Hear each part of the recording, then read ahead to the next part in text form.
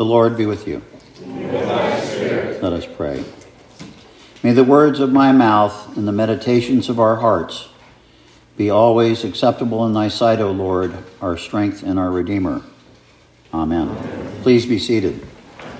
Good morning. Good morning. This second Sunday in Advent focuses our attention not only on our preparations for our Lord's birth, but also for the second coming of Christ as the judge at the last day. Our collect, found on page 92 of the prayer book for today, is an interesting one, and I'd like to spend some time discussing it with you. It actually is the favorite collect of Father Wesley and of myself, and he leads off our Friday Bible study with it as we begin our Bible study.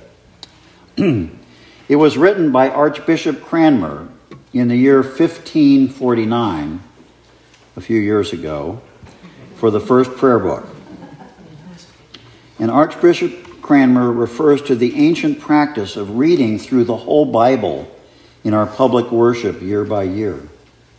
This was a concern about the medieval church, which he shared with many others in the Reformation, that the Bible was not being fully presented to the people, and thus the church attendees were not adequately acquainted with the content and the teachings in the Bible.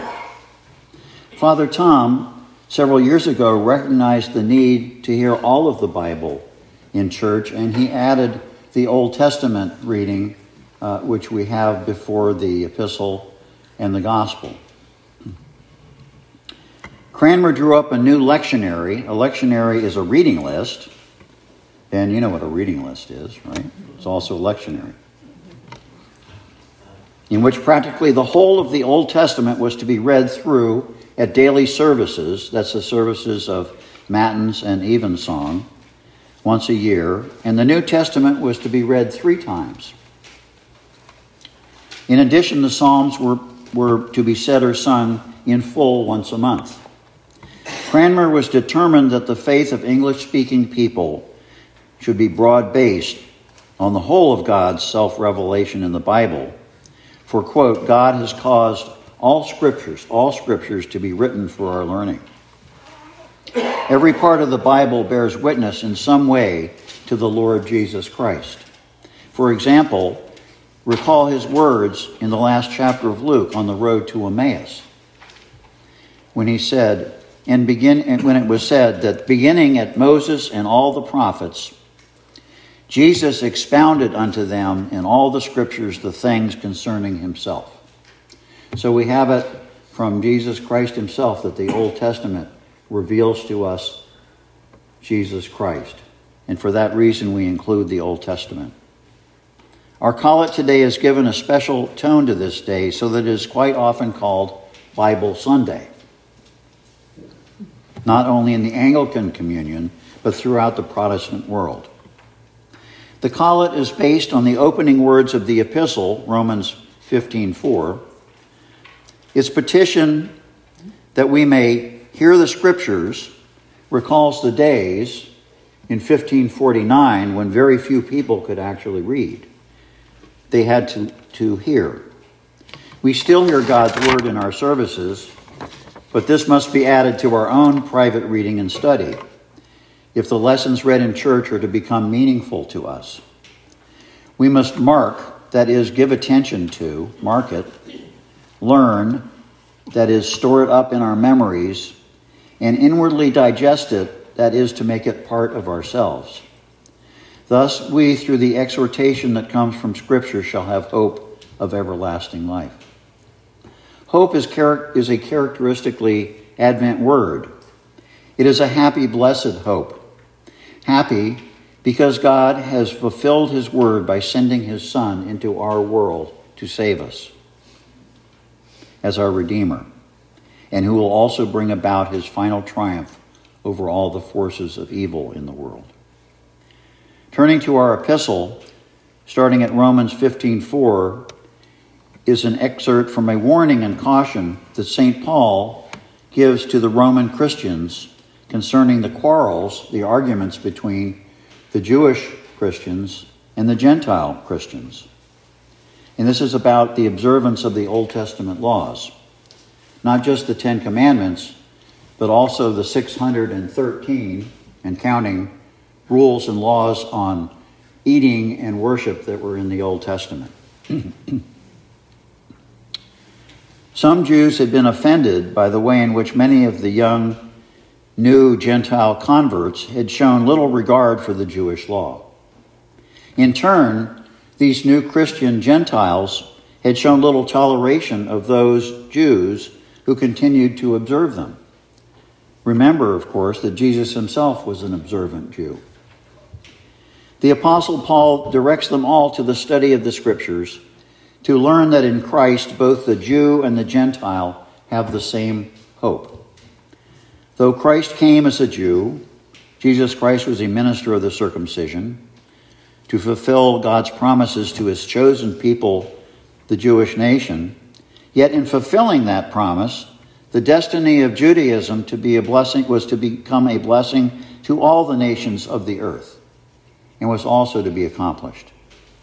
Thus there should be a unity of one mind, joy and peace among the brethren, whether Jew or Gentile, through the Holy Spirit, which had been given to them all alike.